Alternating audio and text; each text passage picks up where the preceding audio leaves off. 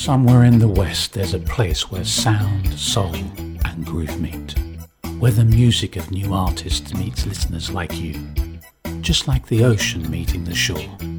We call that place the Groove Coast. And now, here are your hosts, John Celentano and Daryl Craig Harris.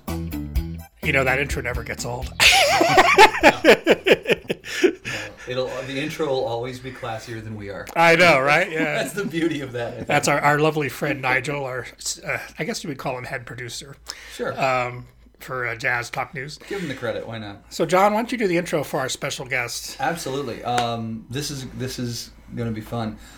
We have with us today on the show, it's safe to say, world-renowned keyboardist, composer. Wow. Thanks. Known mostly Checks in the mail, John. With Spyro Gyra, Mr. Tom Schuman. Yeah, it's great to be here with you guys. Thanks. We're having too much fun already. I know, right? Yeah, we were chatting. Like, it's funny because I just found out that you actually live here in Las Vegas. Yes. I just interviewed your cohort, Jay, and the sax player, of course, or Spyro. And I was very excited to know that you were here. And I was like, we were talking about that. I'm like, man, what an awesome thing if we could actually get Tom. So Yeah, I've been here over 15 years now. So what made you move to Vegas? Snow.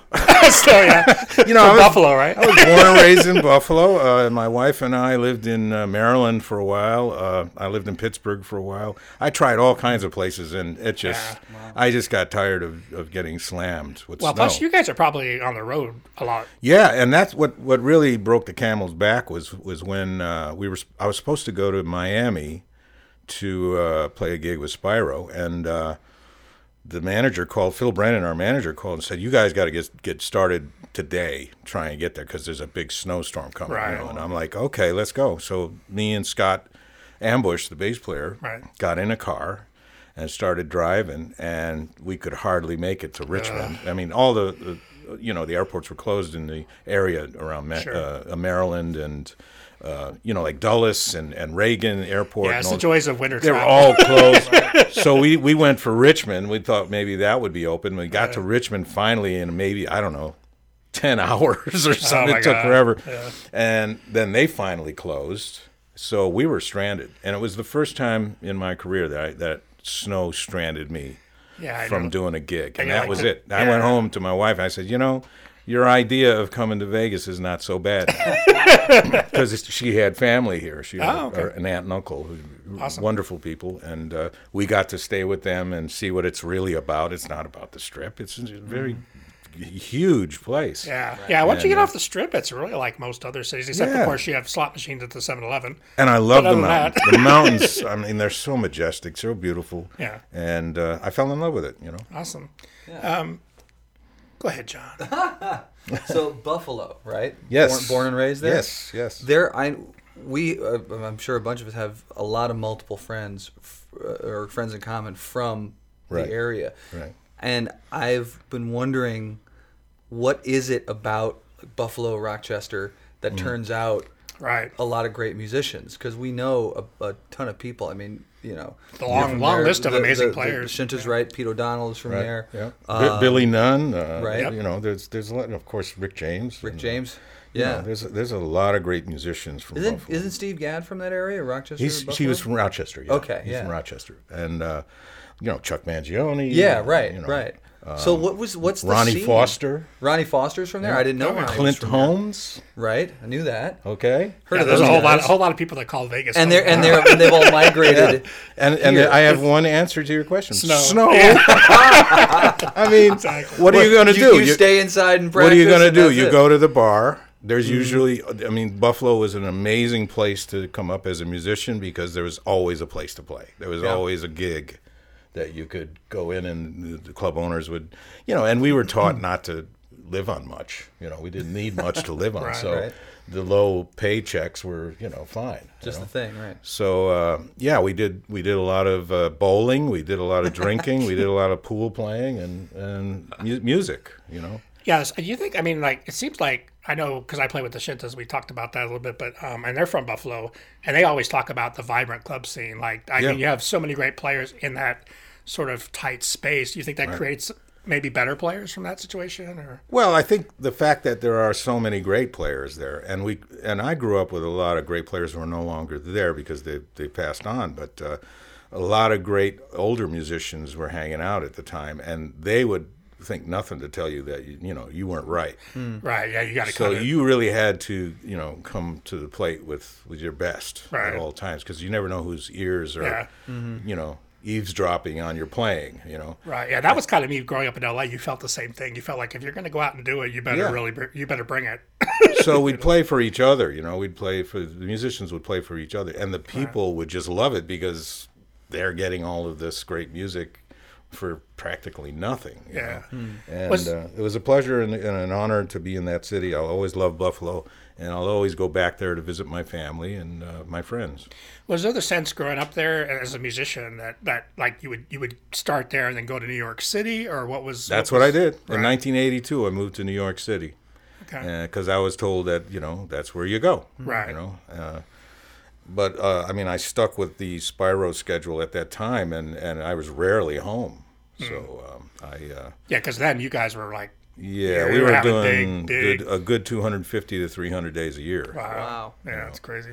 And it was crazy. My gosh, it was crazy, man. And the first big hit was what, Shaker Song? It was Shaker Song because a local record label at the time heard us, and Amherst Records, and his name was Leonard Silver, or Lenny, we call him Lenny Silver. He's no longer with us, but he really got us going and got us on the radio, and basically turned us on to MCA Records after that, because when Morning Dance came out, that was an even bigger hit. Yeah. And then it was like that. It was like a snowball, And it brings up, like, because I talked to Jay about that too, a little bit about the pop versus jazz versus what's considered now smooth jazz. And Morning Dance, in a way, it was really a pop record. It was a jazz, obviously jazz play, but until it hit you get the pop to End charts. of Romanticism. Right, well, yeah. Then it was, clean fusion, Yeah. But, it was, I guess, considered that. But we were taking the lead, or taking the hint from guys like George Benson, right, and Herbie Hancock, and Miles Davis. He was doing a bunch of covers and stuff. Chuck Mangione, of course. Yeah. So there was a lot of a mix of different kinds of music. Grover Washington Jr. Yeah, that was an interesting time on radio too, right? It was. Because there was a lot more open space for that kind of... And it was an interesting time for record labels, because they told you to go ahead and do your, be adventurous. Right. Wow. Do your thing, you know? And they encouraged us to be different. And I think now it seems like, you get one record, and if it doesn't hit, they dump you, right? But, you're forgotten. But once you do get a hit, then they're like, now you got to come up with that same song again. Right. Yeah, right. That's like a double. I used to work with Gary Puckett and those guys, and that was a thing. In a way, it was like a blessing and a curse, because now you've got to play the hit for the next 40 years. Yeah. So were you guys under pressure to recreate a certain... Yeah, and even at that point? If you make notice of the next record, after Morning Dance, was Catching the Sun. And if you look at first of all, it's the same key as Morning Dance. It's an F. It's kind of got the same groove, It's got that kind of quasi, samba/Latin thing going on. But Jay decided, okay, I'm not going to do a complete, remake of Morning Dance. Right. He went into like a funk section, which I loved, And Randy Brecker played a solo and stuff like that. So and that kind of comes into because I know at one point there was actually a lot of major session guys that were playing on those records too. Oh yeah, Will Lee was on the Morning Dance. How did that kind of come about? Like that situation? I think it was started by Rich Calandra, who was our producer at the time. He was a drummer from Buffalo who had a terrible car accident. He could no longer play drums. Okay. So he and Jay got together and put together Cross-Eyed Bear Productions, which was their, that's their baby. Right. So they put together the whole thing, and Rich somehow got in connection with Will Lee and knew all these guys. New York session guys. Yeah, the New York session guys. And Steve Gadd, of course. Steve Jordan and Hiram. Marcus is on those. Marcus Miller did a few things. Yeah, that's an amazing list. I mean, seriously. Also Hiram Bullock. Right. I love Hiram. I mean, Steve Jordan and Steve Gadd, just to be able to play with those guys in the basic sessions. I mean, I was mesmerized. But I'm this kid I was 16 when I started working with Jay in the clubs of Buffalo, right? By the time I got to the studios in New York, I was, 20? 21? And here I am in a session with Steve Gadd and Marcus Miller and Steve Love and Hiram Bullock and all these guys, and I'm losing my mind. I'm so nervous. Yeah, you're like, how this happens?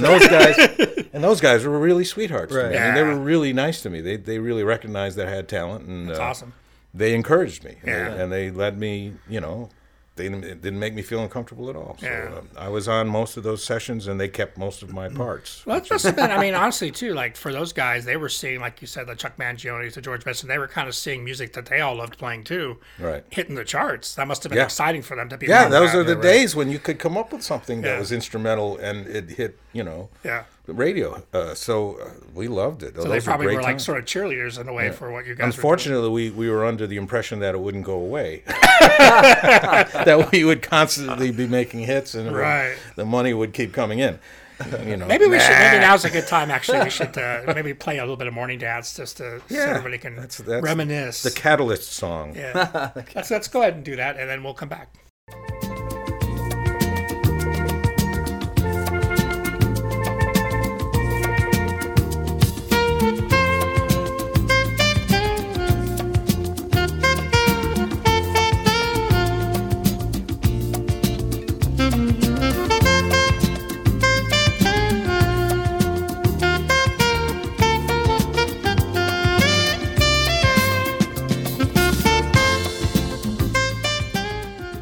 Man, I still love that song. You know what? What's interesting is I was talking to Jay about this last week when we did the interview, and I said, it's funny because you listen to those records like Morning Dance and Shaker Song, they still feel really fresh to me. Yeah. I mean, I know you've been playing it for years and years, but I have been playing them live for years and years, and I think a lot of it had to do with the Secret Sound studios that we were recording in.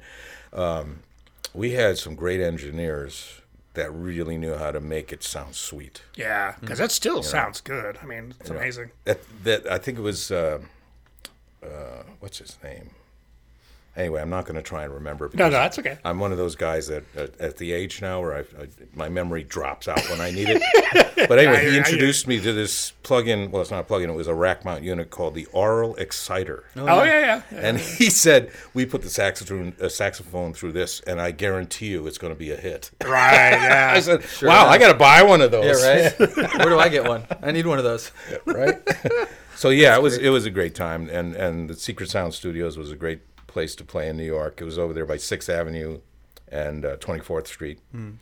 And those guys constantly coming in and out, Steve Gadd and Willie. And so it was a great time to be there in New York. Yeah, I can imagine. And I loved it. And the memories are as fresh as yesterday. Wow. When you guys when you tour back to Buffalo, what's the reception like? It's got to be. Oh, it's great. We have lots of old friends that, it's not, I think the young people don't really care. Okay.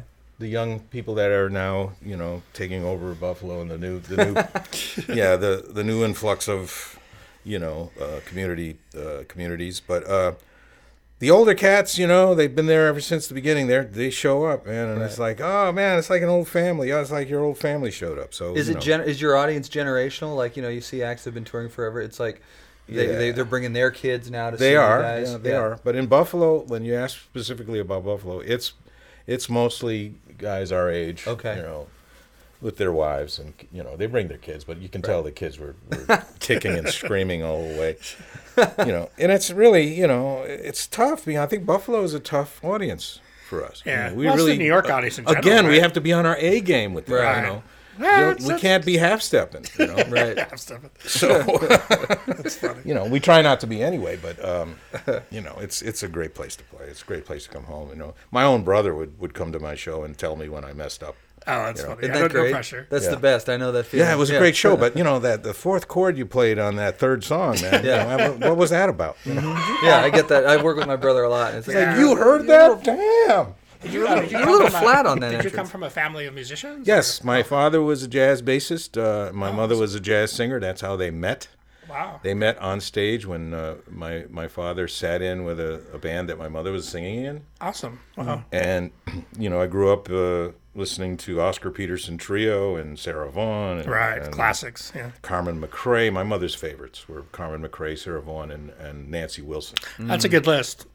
Right. And my father just listened to Ray Brown. Yeah. His favorite bass player was Ray Brown. So the Oscar Peterson Trio was it. Yeah. And of course, when I heard that kind of piano playing, I was like, maybe I could try piano someday. And then little did I know that it was impossible to play as good as Oscar Peterson. Right. You had to be Art Tatum to even get close. Anyway. Yeah, it's funny, but that stuff is it's so timeless. It's amazing. Yeah. So how does the Peterson Trio kind of inform your trio that you've got working now?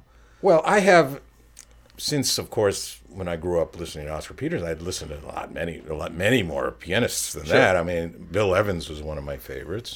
Keith Jarrett. Herbie Hancock, Chick Corea. I mean, the list goes on and on and on.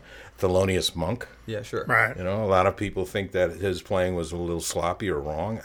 I think it was perfect. Yeah. Sometimes the beauty is in the sloppy. It's in the but his rhythm was amazing. His feel.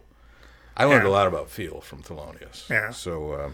And that's something you can't really teach that either, right? You can't teach it. You gotta. It has to be osmosis. Right. Either you're born with it, or somehow the osmosis of listening to it made it. It's like you become an impressionist. I could sound like Herbie a little bit. I could sound like Chick. Yeah. So I guess whatever my style is just a blending of all of those upbringings. Yeah. Well, I think that as a musician, especially an aware musician, like you're sort of soaking up all that stuff. And I mean, those guys are so inspirational. Even, for me as a bass player, guys like Ray Brown and those guys, it's just, it's amazing what they accomplished. And they were really trend-setting at the time. And when I started touring with this band, we started immediately doing these jazz festivals, like overseas, like the North Sea Jazz Festival in Den Haag, the big Holland. ones. And I mean, I got to meet Ray Brown, and I got to meet Oscar Peterson. I got to meet Louis Bellson and Woody Herman, and I mean, it was, the list goes on. Because that was a really cool. I mean, that when you guys started really hitting, that was a really, because those guys are still alive, right? The late 70s, in the late 70s. Yeah. Dizzy Gillespie was like the major hang for us. I mean, he loved us. Oh, that's awesome. He used to say, I love you guys because, we're seeing new butts in those seats. Right. Other people are coming to see but that's the true. festivals. Yeah, right. Because you guys were bringing a whole other audience, right? Right, and Dizzy loved us. And I wrote a song called Dizzy with Eli Konikoff. Oh, okay, cool. It's on the Free Time record. Right. And I got to play it for Dizzy. Oh, wow. Yeah, I actually on the Walkman. I actually saw you guys because I grew up in California in Huntington Beach, and I used to go to the jazz weekends at Disneyland. Mm-hmm. And I saw you guys, and it must have been maybe 82, 83. It was right when Morning Dance was really Disneyland. Is it when we came up? No. It was when they had the stage over at the lake. On the river, yeah. And I was watching you guys thinking, wow, this is really interesting because it felt like a major pop. I mean, I hate saying pop act, but it felt like that level. Right. Like it was like, wow. Did I have a keytar? I don't remember. Okay. I do remember a huge drum kit. Oh, that's Eli, yeah. Eli's drum kit. We called it the Rhino Rack. Yeah, I remember that. That stuck with me. It wasn't to protect him. It was to protect the audience from him. Okay. Sometimes that's necessary with drummers. Excuse me. When the shield wasn't enough, when the drum shield isn't enough. That's funny. Oh, Eli was a force of nature. Yeah. Oh my God, what an amazing guy and an amazing drummer. So you guys, I mean, one of the things that's awesome about your band or the group is that you had the same players for so many years. Well, myself and Jay, we go back to the beginning. Right. So it's just him and I. But when we got Julio Fernandez in 1984, I believe, he's been with us since. Right. And then Scott Ambush came along around 1992. And Scott's amazing. I love his playing.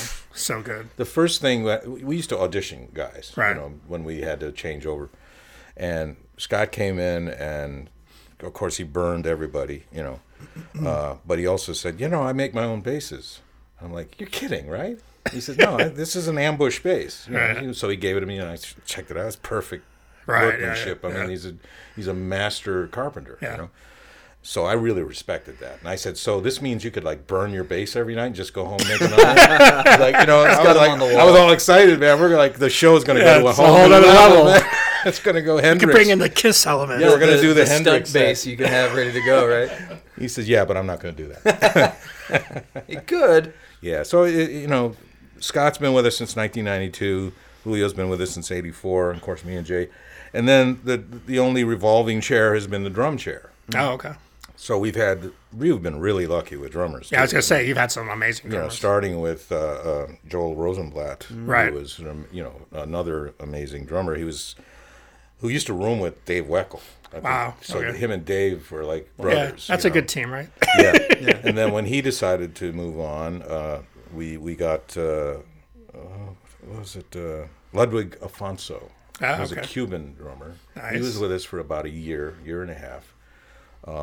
Then I think he quickly got bored with us. Oh, because he's such a that's funny a complicated player. I mean, he's the Cuban thing is like a different time zone. Right. So when you're doing like 4/4 every night, it's like please. It's funny with that because I've had people tell me, I'm an Afro-Cuban percussionist, and it's this young white kid, and I'm thinking, well, that's cool. You can study it, but those guys, they grew up with it. They grew up from the time. Yeah, it's ingrained. Yeah, and it's like you can kind of study that, but it's a different. I listen to lately when people say, well, what pianists do you listen to now? I said, Gonzalo Rubalcaba. Yeah. Mm-hmm. If you check out some of his stuff, it's just mind-boggling. And he always has the musicians that just know where he's at all times. And I'm confused. I know. You listen to that and you're like, if you're coming from a 4/4. Where's one? Where's one? And, so I'm telling on myself right now, but that's what I'm trying to aspire to understand right now. Yeah, I mean that's the great thing about music, though. It's a lifelong journey, right? It is. You never really get there. It's like being a doctor. It's a practice. Right. Yeah. Right. Yeah. You never get it down. Yeah, and there's always something that'll humble you. And then we went from talking about drummers, getting back to drummers. We went from him to Ludwig to Bonnie B. Right. So Bonnie Bonaparte's very well Bonnie known. B? Hey, Bonnie's very, very well known in Las Vegas, but I mean, actually, probably really because you guys globally. And he's the first one ever to not have to audition. Yeah.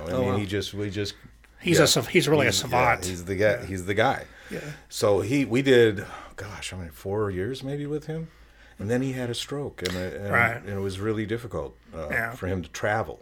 Right. So we had to move on from there. Anyway, right now we have Lionel Cordew, who's a rock. I mean, I call him the magic carpet ride. Yeah. Because the groove is so.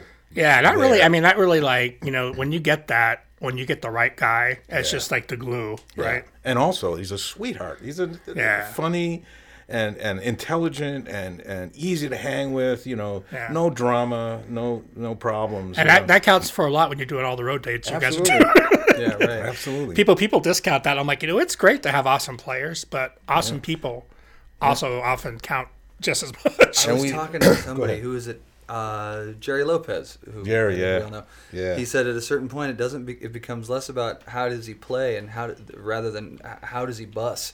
Right. Exactly. How do you dress? How do you travel? Right? How do you keep your clothes ironed? Yeah, that's the thing. Jerry's been great. He allowed me to sit in one night with the Santa Fe and the Fat City Horns, and oh my God, I was like, at first I was like, yeah, sure, I'll do it, and then I got the material. Yeah, I was like, oh my God, I better start working now. Yeah, I subbed for them some years ago, and I'm like, it was actually, I had to really think about saying yes. It's very challenging. It's a thing. Because people who don't know that band, like, it's world-class players. Of guys that have played with Santana, Celine Dion, like tons of Bette Midler. And so it's like, they sent me a, they sent me a tape of, well, not a tape, a CD of a live version of their song San Diego. Oh yeah. Right. Okay. It starts out with a Montuno thing. Right. It's so I nailed it. I was like, yeah, this is gonna be fun. So we went as the first song on the list, right? So when we started, it started out with this horn tootie. Mm-hmm. I never heard, and it's not written, it's not in the chart, and I'm looking around, and Pepe is looking at me going, "Don't worry. Just look at me, man. Yeah. So finally he went click, click, click. Okay, and I got into it. I was like, thank you. Because the very first song, if you screw that up. Oh, I know, right, yeah. Your whole night is ruined. Yeah, you can feel the There's beats. no coming back from that. You can feel the beads of sweat building up on your forehead. Right? No. There were a couple of moments where I was like, oh no, where is it going? And Dave Richardson wrote a song. Yeah, Dave's awesome. Beautiful song. That was a multimeter kind of thing, and he sent me a CD of that, and apparently they didn't play it right. It was not played properly, So okay. I decided to take the chart that Dave gave me and feed it into Sibelius. Oh, okay. And then have Sibelius play it for me, so that I could get it right. That's funny. And I learned it from the chart. Right. I didn't learn it from the CD. Yeah. So obviously, when I showed up for the sound check, that's the first thing they ran. Right. So to see if Tom Schuman can. Yeah. And I've had that experience. I'm like, I better just start with the hardest one because they're going to call. Let's start with something that we know he's going to screw up. Exactly. So it separates the men from that way, if you get it, you've set your your bar, and at least and it starts with me. So I had to have it from the get go. Yeah. And when I got the thumbs up from everybody, it was like, okay, I'm in. Yeah, right. Thank you, Jesus. So with all your years with Spyro Gyra, you also have had you've done quite a bit of a solo career too, right? Releasing records along the way. Thanks to my brilliant wife Yvonne Schuman, who started our company, Jazz Bridge Music, and said, you really need your own label because it's too hard to get the big guys to invest on us. So we'll at least have something to put a stamp on the records, And I started making, from 1999, I started making my own, after the Extremities CD, which came out in 1990 on... I think it was MCA and then went to GRP. Okay. But that was the Jay Beckenstein influenced record. And I was very appreciative of that. A lot of great cats are on that. Yeah. And so I decided, since they dropped me, it didn't make enough. It didn't sell enough.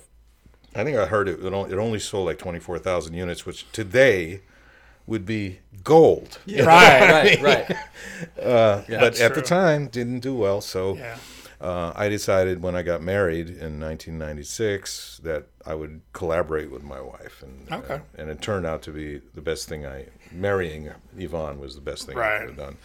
So she's been a muse, and she's been my business partner. I am totally stupid about business of music. I don't even want to know. I mean, ignorance is bliss. Right. I'd rather just give me the music. I hand her the music, and she's okay, take it. Do something with it, Right. But and it's also it's great to have a sort of a partner in crime, right? Where you can, they got your back. And she will not hesitate to tell me when I'm off. When it's like, why don't you end this song? It's like the ending is taking another minute and a half. Well, that's As us musicians, sometimes we're our worst editors. I know, absolutely. That's why it's good to have a strong producer. Absolutely. It's like, no, you're done. Take 57 was fine. Let's move on. Right. Yeah. And she comes up with the concepts, and like Deep Chill was a concept of hers with the beautiful lady model sitting on top of the piano, melting into the piano. Oh my God, that was great. I was like, people would say, "Is that your wife?"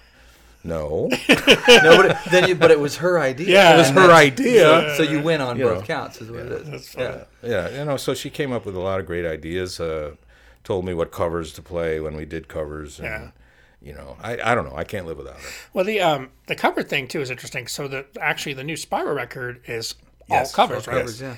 And but not just covers, and really reworked in really interesting ways. How did that come about? Like, what was the impetus? Well, first of all, we didn't even know if it was going to work. I mean, Phil Brennan, our manager of 40 some years, came up with this idea and approached it gently with Jay, because Jay refused. Yeah, he hated doing covers. Yeah, he said that was forbidden. Yeah, it was the word he used. I mean, we got enough writers where we can. Right. Sure. We got enough for the next couple of CDs in the future now already. Right. But anyway, Phil, tried, kind of bent his ear, and Jay said, "Okay, well, we'll give it a try. So we got together in Jay's house and we battered around a few ideas, and some guys came up with some songs they wanted to cover. Other guys came up with, I liked What a Fool Believes. Yeah. It's a really interesting version of that Yeah, song. I love that version. I came in with the idea at first, and it was mostly a shuffle feel. Okay. And Scott Ambush was like, "Nah, I think that's been done. Let's try like an African groove or something like that." Well, I said, "Cool," Yeah, I love his fretless work on that album. So Scott Ambush is a very creative individual when it comes to arranging music. Oh, okay.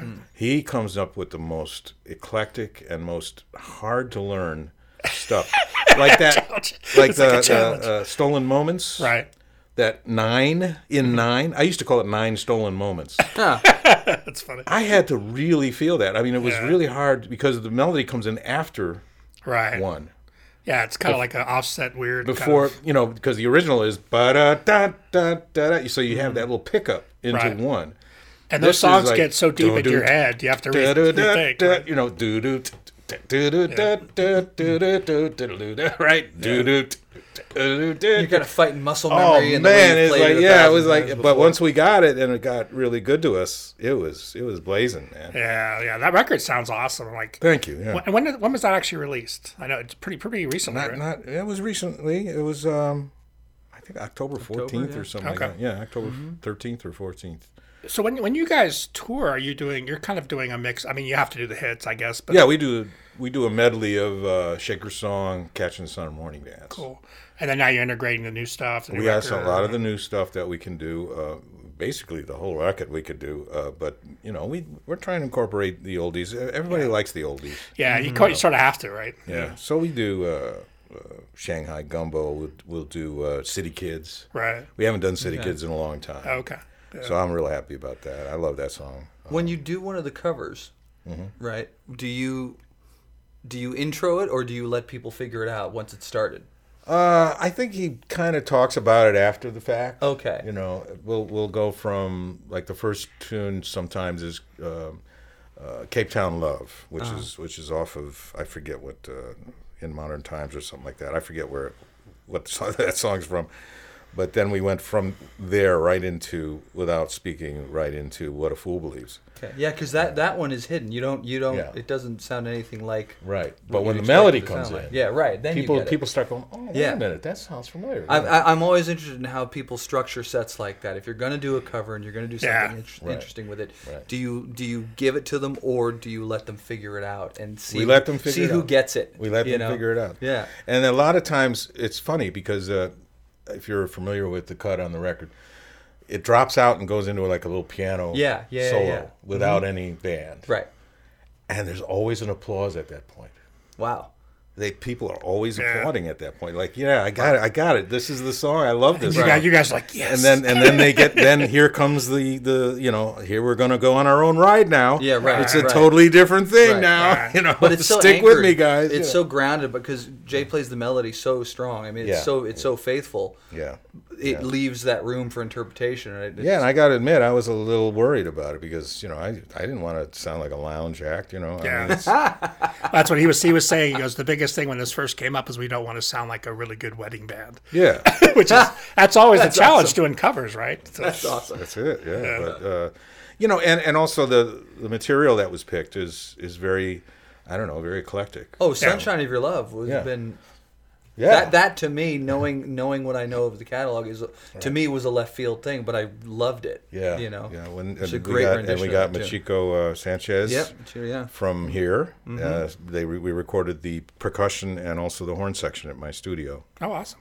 Shoebox. So you have a studio here in Vegas? Yeah. Oh, okay. I didn't know that. It's called Shoebox. Awesome. SCHUBOX. Yeah. Let's. I mean, maybe now is a good time too. Let's check out another one of your tunes. This is actually off of your record, John. Live at Marion's. Right. Jazz right. Room. Yeah. Right. This is a song Schuman from McCoy, Trio. right? Yeah. So. With Dave Ostrom. Right. And Andrea D'Angelo on drums. Dave Ostrom on bass. Amazing bass player. Yeah. It's like Scott LaFaro, this guy. Another very lyrical, very musical. I was bassist. very blessed to have met those guys and be able to take them with me to Switzerland. I'd like to talk about that too when we come back. Sure. Yeah, let's check out this song and then we'll come back.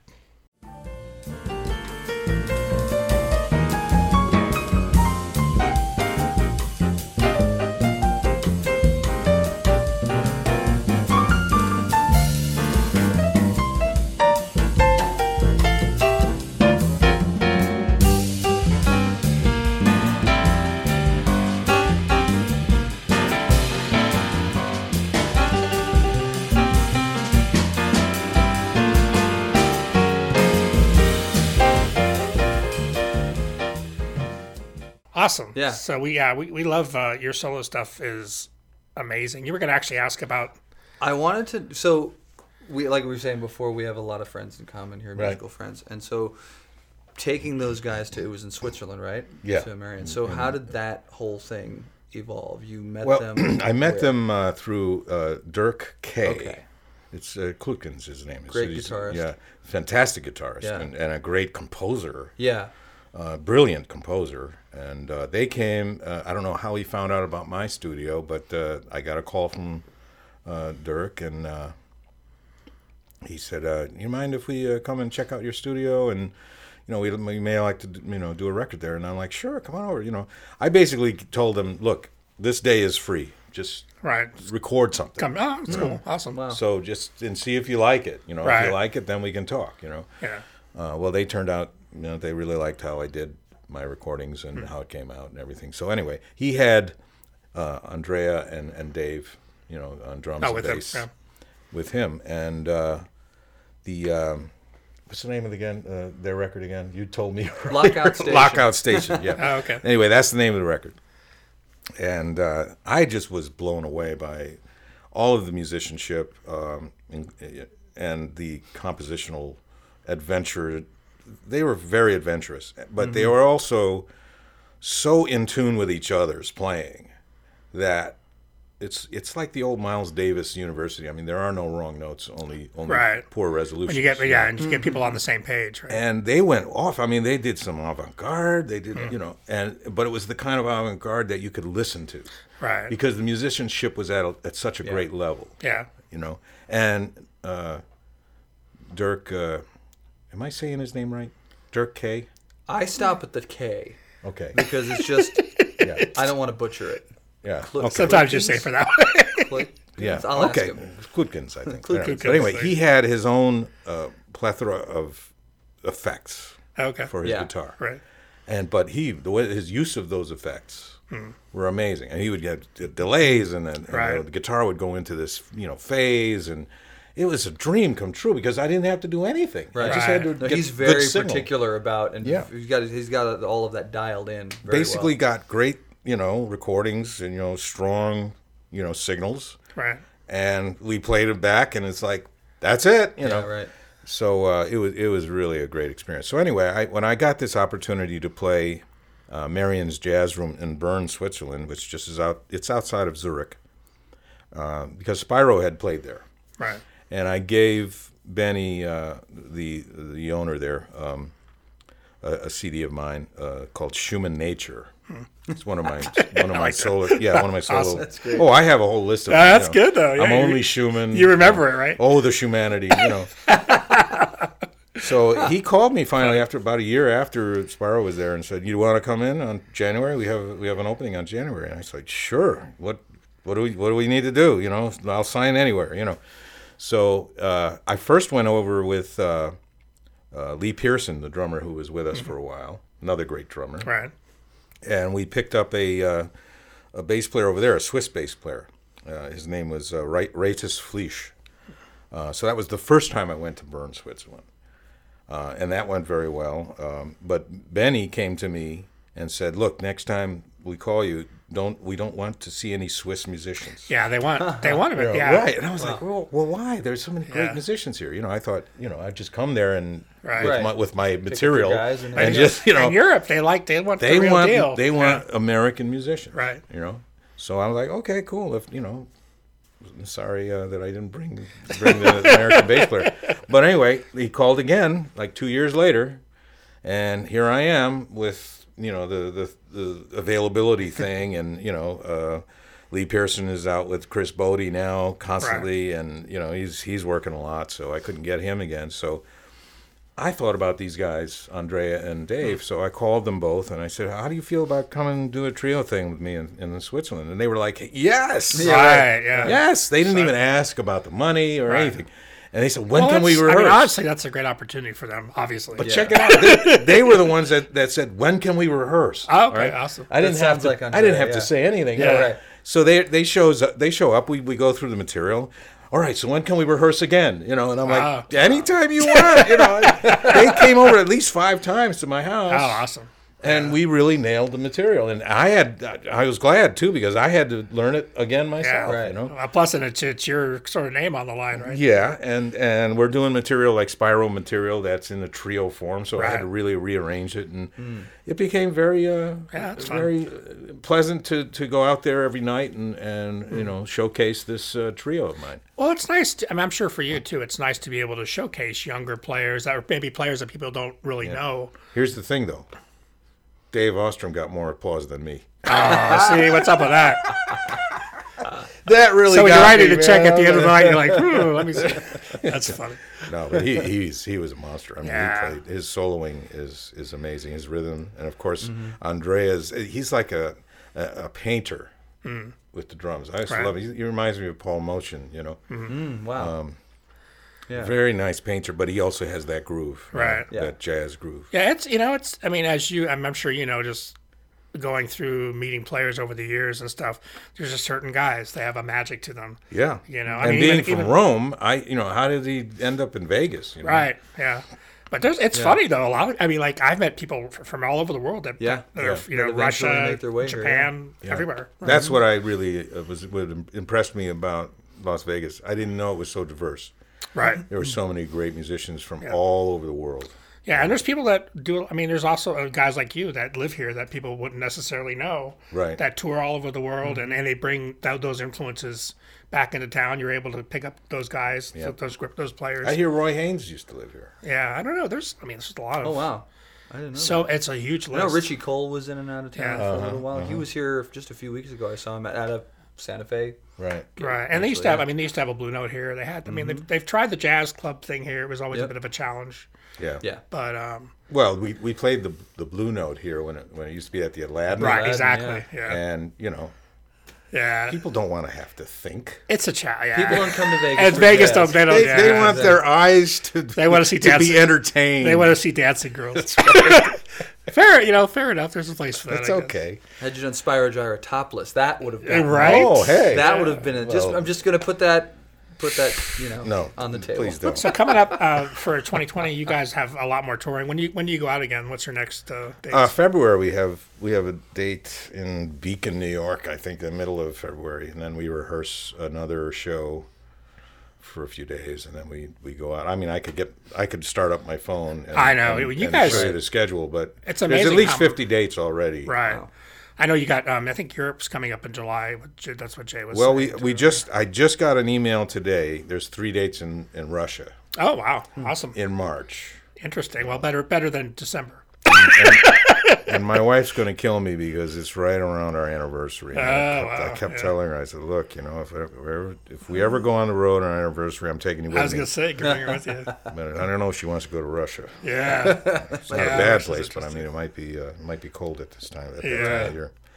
Well, that's awesome. It's amazing that the career that you've had on by yourself, but then also with Spyro, it's a rarity.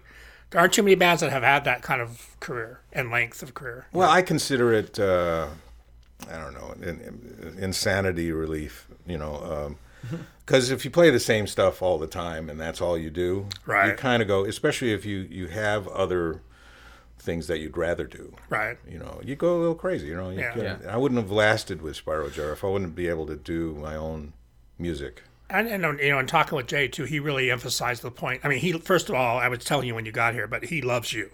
He had so much nice stuff to say about you. Yeah, and the feeling is mutual. Yeah, he was basically like, Tom could have very easily just had a solo career, but he stuck with us, and it was really, he's a very charming guy. But do you want to know why I stick with Spyro Gyra? Because I promised him a long time ago, and I'm a man of my word. I said, Jay, I've been here in the beginning. Because he was in tears. He was like, look, it was after the release of my first solo record. And he knew that, right. Okay, I could lose this guy. Right. But he was like, I don't know if I can do this without you, man. And I said, Jay, don't worry about it, man. I was here in the beginning. I'll be here until the end. Yeah. And I'm a man of my word. I'm not gonna leave him in the lurch. Yeah, but unless I can get Herbie Hancock to take my place, right? Or Chick, that would be cool. But in music, that kind of thing is rare. That kind of loyalty. Yeah, and it's a real family for me. Yeah. It's another family. Right. And when I go on the road, we all get together like brothers. We have a good time. We go on stage, and you can feel the love on stage. I think that's one of the reasons, one of the secrets to our longevity is at this point, especially in our career, we absolutely love each other and love the audience. And again, a rarity, right? When you're on the road that much and we have such great material to work with. I mean, we got all this great material. Right. Yeah. You know, we'll never get bored. Yeah, and it takes years to build that kind of team too. I think it doesn't just happen by accident. It does, it does. And when you get like for instance, our manager Phil Brennan. I mean, he's been with us since the beginning, and Jay absolutely trusts him because he's a really trustworthy guy. And Phil's a lovely guy. We've been trading a lot of messages. He's a real trustworthy guy. Yeah. You can really trust him with your secrets. Right. You know yeah. Well, just trusting managers and all that kind of stuff is obviously it can be challenging. But he wouldn't steal a penny if it was sitting on the table. Yeah. You know, it's very rare to find that kind of loyalty. And I think Jay was brilliant in who he decided to hire in the beginning. Mm-hmm. He found guys that he knew would stick with him, you know, through thick or thin. Yeah, I mean that's just a testament to all you guys too, though, just to be in there and doing it and making it work after all these years. It's amazing. Right. Yeah. I really want to thank you so much. It's over? Yeah, well, not quite. It doesn't have to be. I mean, as the doors open, we're just getting started. Now it's rush hour, so it's funny. It's anyway. actually funny because I've been fortunate to do some fun interviews, like I did Kenny Garrett and just did Bobby Santabria, and like with Bobby, it's sort of like you guys. Like there's so much history. It's like where do you start and where do you end? We didn't really get through all the stories from the 80s. I know. Well, I'm sure that could be for part two. Right? That could be part two. Right, there you go. Yeah, all the oh my God, the debauchery, whatever you call it, you know, substance abuse. Well, you know what, you guys made it through. Things that define an era. Yeah, well, we survived it, and we're all healthier because of it. And I haven't had a drink now in over 23 years. Oh, awesome. Yeah. So I'm real proud of that. Yeah, that's the thing, man. It's obviously with music and the life that we often live. It's like we have all had friends that have gone a different way. Mm-hmm. Right? So exactly. You got to feel thankful when you're here and you're healthy and you wake up and you look forward to doing what you do. Still able to do it, and we just celebrated another birthday for Jaco Pastorius, and every time that comes around, I think to myself, what a waste. Yep. It's hard for me to watch his videos. It really kind of hurts my heart a little bit because when you think about his kids and what they missed out on. And, Felix is amazing. Yeah, he's it's quite a. But I thank my wife for my sobriety because when I got married, I realized, you know what, I'm going to screw this up if I don't grab the bull by the horns. Yeah, plus you're on the road so much. It's hard. Like that's hard for spouses to even deal with that, right? And she said to me one night, she said, look, if you don't learn how to moderate your drinking, we're going to have marital problems. Yeah. I said, well, I don't know how to moderate my drinking, so I'm just going to have to quit. Right. Yeah. The next day was it. Wow. That's awesome. That's how, you know, I am. You guys, you kind of talk about the 80s. I mean, we didn't really even talk too much about that, but like you guys are riding real high, right? Absolutely. And I came out of high school, don't forget. Right. I didn't go to college. So you're like set free in the world. That was my college. Right? Yeah. You know, that was your education. Yeah, right. Yeah. Right. I can imagine. Good Lord. It was fun, but from what I can remember, but you know. Plus, you guys are, like you said, you're on the road, 200-something days a year? It was. I basically, all of my clothes lived in the suitcase. Right. I didn't have a chest of drawers that I transferred my clothes in. Right. I basically went from my suitcase to the laundry, from the laundry back into the You just pull out the dirty stuff. That was my life, you know. That's kind of what I do now. I'll forget something. If I pull everything out, I'm going to forget something. Yeah, but it's been a great ride, man. I wouldn't change a thing. Yeah, that's awesome. I mean, it's such a legacy. It's like I said, it's a rare thing, and it's amazing the hits. And the hits, they still sound fresh. They still are getting played. Mm-hmm. Well, we just need to come up with another one and give us another 10 years. Yeah. I think that this new record still. I think it's got a lot of legs on it. I think. Good. Yeah. Well, absolutely. I foresee that getting. I mean, even growing. I mean, I'm looking at the track list right now. Yeah. And there's just some great stuff. Yeah. I mean, some great stuff. What a Fool Believes. Can't Find My Way Home. Mm-hmm. Come on. Yeah. We play that live now. Love. Yeah. Yeah. Yeah, that's got to be fun to play those tunes live, right? Yeah, it is fun. It is fun, especially when people they're there with you and they get it. Yeah. You know? Mm-hmm. We went out one time with a vocalist, Alex Lidgertwood. Okay. Great vocalist. He was with Santana for a while. Right. He's an amazing cat, and the people didn't get it. It was like, why do you guys have a vocalist? Right. We didn't come here to hear vocals. We came here to hear you. Yeah. And it was funny because we thought it was going to take off. And man. they get that thing in their head. But like it's amazing know, though how like you and I are on the same page. They hear it and they want it. Audiences want it the way they hear it, which is a credit to the music. Yes, right. Absolutely. Yes. And they're a really kind of a captive. I don't know what do you call it, cult following. And it's really great. It's really great. Yeah, think about it's so fortunate to have that. Plus, global. That's the thing. And with you guys, it truly is global, right? I tell you, when I'm home, I don't feel like I'm much of anything. When I go on the road, it's like I have to change my persona. Yeah. Because all of a sudden people are coming up to me and getting me that look, like, oh my God, it's Tom Schuman. I'm like, who's that? Well, and you guys and you're literally playing the best, and have been playing the best festivals and the best gigs for years. It's been a long time. And then they have the LPs, and they bring every single CD, and then you have to sit and sign them all. But we do it. Yeah. Right. We do it, and we give them our time, and because without them. Right. We got nothing. Yeah. So I think Luciano Pavarotti said that the audience is the boss. Yeah, that's exactly true. Yeah, I think so. Okay, so one more time. Thank you so much for joining us. And we really appreciate it. Don't turn this off. See, you are. Daryl, you can go. He's messing up my groove. We'll hang out. Okay. You're gonna edit most of this stuff out anyway. I do have a fan submitted question. Oh yeah, go ahead. Because I posted on Facebook that we're going to be talking. And you're going to do the outro next because I gave up. That's fine. That's totally fine. On Facebook Live. Is that that's okay. So, mutual friend, I think, Brian Zach, yeah, who is a fantastic drummer who used to live here in Vegas, is now in Nashville. Brian asks, who played drums on the original Spyro Gyra album? It's killer. I used to practice to it when I was a kid. The very first Spyro Gyra? I'm assuming that's what it is. Okay, well, we had a guy named Tom Walsh. Okay. Who went on to play with America. Ah, okay. He was on that record. And I believe we had Ted Reinhardt. Okay. Was also a part of the drummer team. So it wasn't a single... No, it was a bunch of drummers. I think Eli also kind of got introduced. I'm trying to think because I was so young then that I was not that important on that record. So I was able to come in and play a few things. But Jeremy Wall was the keyboardist, right? Okay. So he's the one that was the main. It is because there have been a lot of players. It's a little hard to discern. Okay, who exactly played? I know there's discography lists and stuff. But. Yeah, and we had a few Buffalo cats who John Duffy Fornes, and I remember a whole bunch of guys that got to play with us. Right. It was mostly in the clubs. Right. But then Jay kind of said, "Hey, why don't you come and play on this cut?"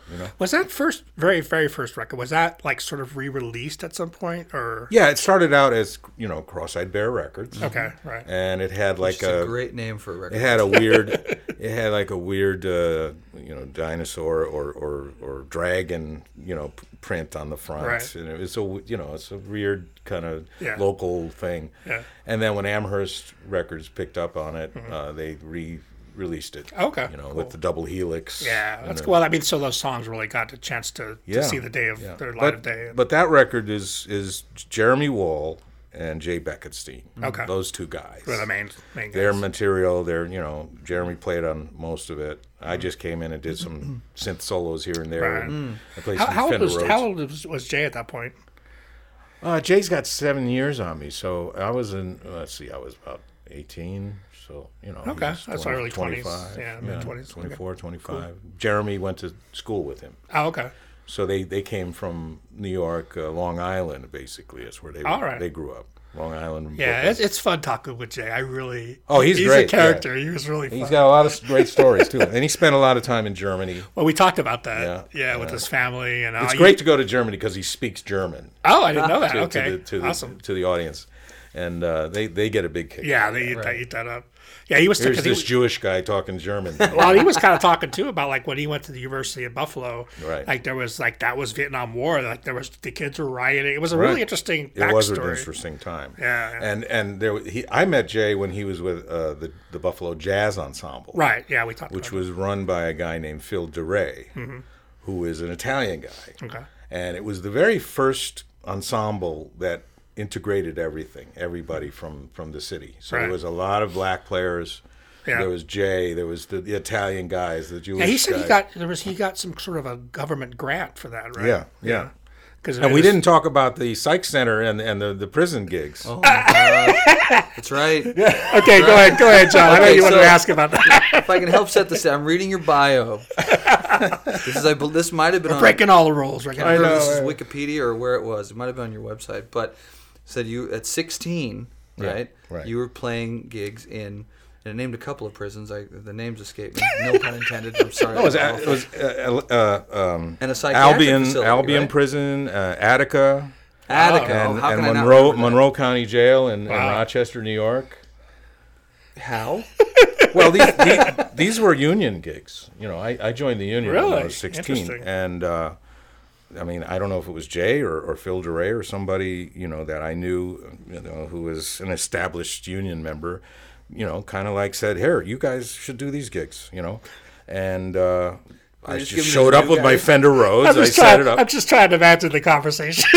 It's like the new guys in the union. Okay, here you go. Yeah, this is the way you pay your But I also played in different bands at that time. I wasn't just in the Spyro, infancy. I was in a band called The Existing Reality. Right. I was in a band called Birthright. Nice. Who had 2 records out. Awesome. And I was on the second one. Okay. And they did those gigs too. Okay, cool. And it was crazy because we'd be playing to, for instance, in Monroe County Jail in Rochester, you would play to the male prisoners first. Oh, okay, interesting. And then they'd bring in the female prisoners. And of course, the male prisoners, they're like sitting there going, okay, whatever, impress me, whatever. The female prisoners was loving it because there was all these guys. Got a bunch of good-looking young guys. They're like raising their shirts and showing us their breasts and stuff, and I'm trying to keep the changes, And I'm like, holy mackerel, what's going on? But it was great. It was great. Music is going to be a great career. I know. I love this. We're really going places. I could do this. I could do 5 to 10 here. Whatever. So it was a great experience, and we also played the Psych Center. Mm-hmm. So we played to a lot of people who weren't all there, and they would start dancing, and real weird dancing and stuff. It was a lot of great experience in Buffalo. That's cool. That's the things we all do to pay our dues, like when we started. Yeah, and you'd get the check later on. It was from the union, and it was like they take out the taxes and everything. So it was okay. At the time, I was making maybe $250 a week. You know what? In that high was school, a lot of money. That was right? in Buffalo. That was good money. Yeah. Yeah. I think my father was jealous because he was finding it hard to get gigs like that. I know Frankie Shinto's dad was a firefighter. He made $300 a month, so you were doing pretty good, right? Wow. Yeah. Years before you, of course, but still. And I had that Fender Rhodes to carry around, and I had the suitcase model, and those are 2 big pieces, Yeah. So I had a 1973 Chevy Cavalier wagon. No, this was the Chevy Vega. Oh, okay. God, that was a horrible car. But anyway, that's how we all got started playing together, doing those kind of gigs.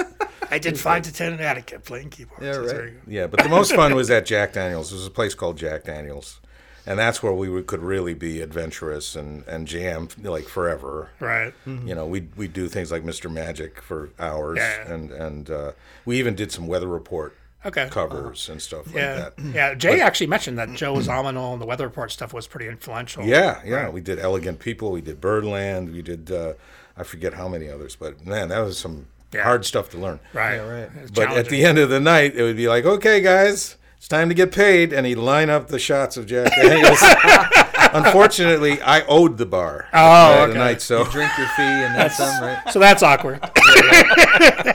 Anyway, I want to thank you guys for inviting me to do this, and it's our pleasure. It's been great hanging with you. Let's do it again some other Absolutely, time. That'd be fun. Without these giant suppositories in front of our mouths. He's referencing the microphones just for or is just so people know. Or is he? Or is he? Yeah, that's true. We'll just leave it to your imagination. This is audio after all. It's too much fun, man. Yeah. Too much fun. Well, awesome. Well, yeah, thank you so much, and we'll make sure that we get all your website and all your, because you have your own personal website, which is actually jazzbridge.com. Okay. jazzbridge.com. Awesome. Yeah. And you actually have Tom Schuman. That's from my friend in Germany who decided to make me a fan site. That's interesting, because I read that today. I was on there today, and I was like, oh, this is interesting. Yes, yes. He's a great guy. And if you go to tomschuman.de, I believe, right, there's a German version and there's a English version. Okay. So you can. He does a great job. That's awesome. His name is Kai Brucker. Yeah. Okay. Bruch with the umlaut over at ER. Okay. Kai Brucker, and everybody laughs when they say it because it's like that. Are you thinking Frankenstein? That's Blucher, not Brucker. I can't tell you how happy I am. We got that reference.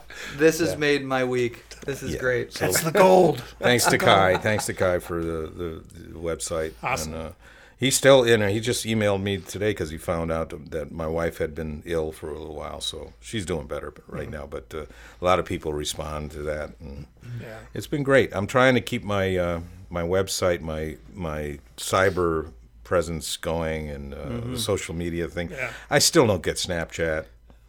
I don't know. There's so many, right? Instagram. It's hard to keep up with all that stuff. You need a 13-year-old kid. My niece just turned 14. Yeah. She knows it. If you need a coach, there you go. I will put you in touch. Well, that's what my granddaughter Sarah is the one that got me on Instagram. There you go. So I was like, okay, what do I do with this? Right. I'm here. What can I do with this that I don't do on Facebook? It's the new world. Right. It's like a whole different world out there. It's a really different world now. Awesome. And I'm trying to fit in. Well, we'll make sure we get all that stuff when we post. And thank you so much again. That does it for this week. Join us again soon for another edition of The Groove Coast. And thanks for listening. And remember, life doesn't have to be serious. It just has to be groovy.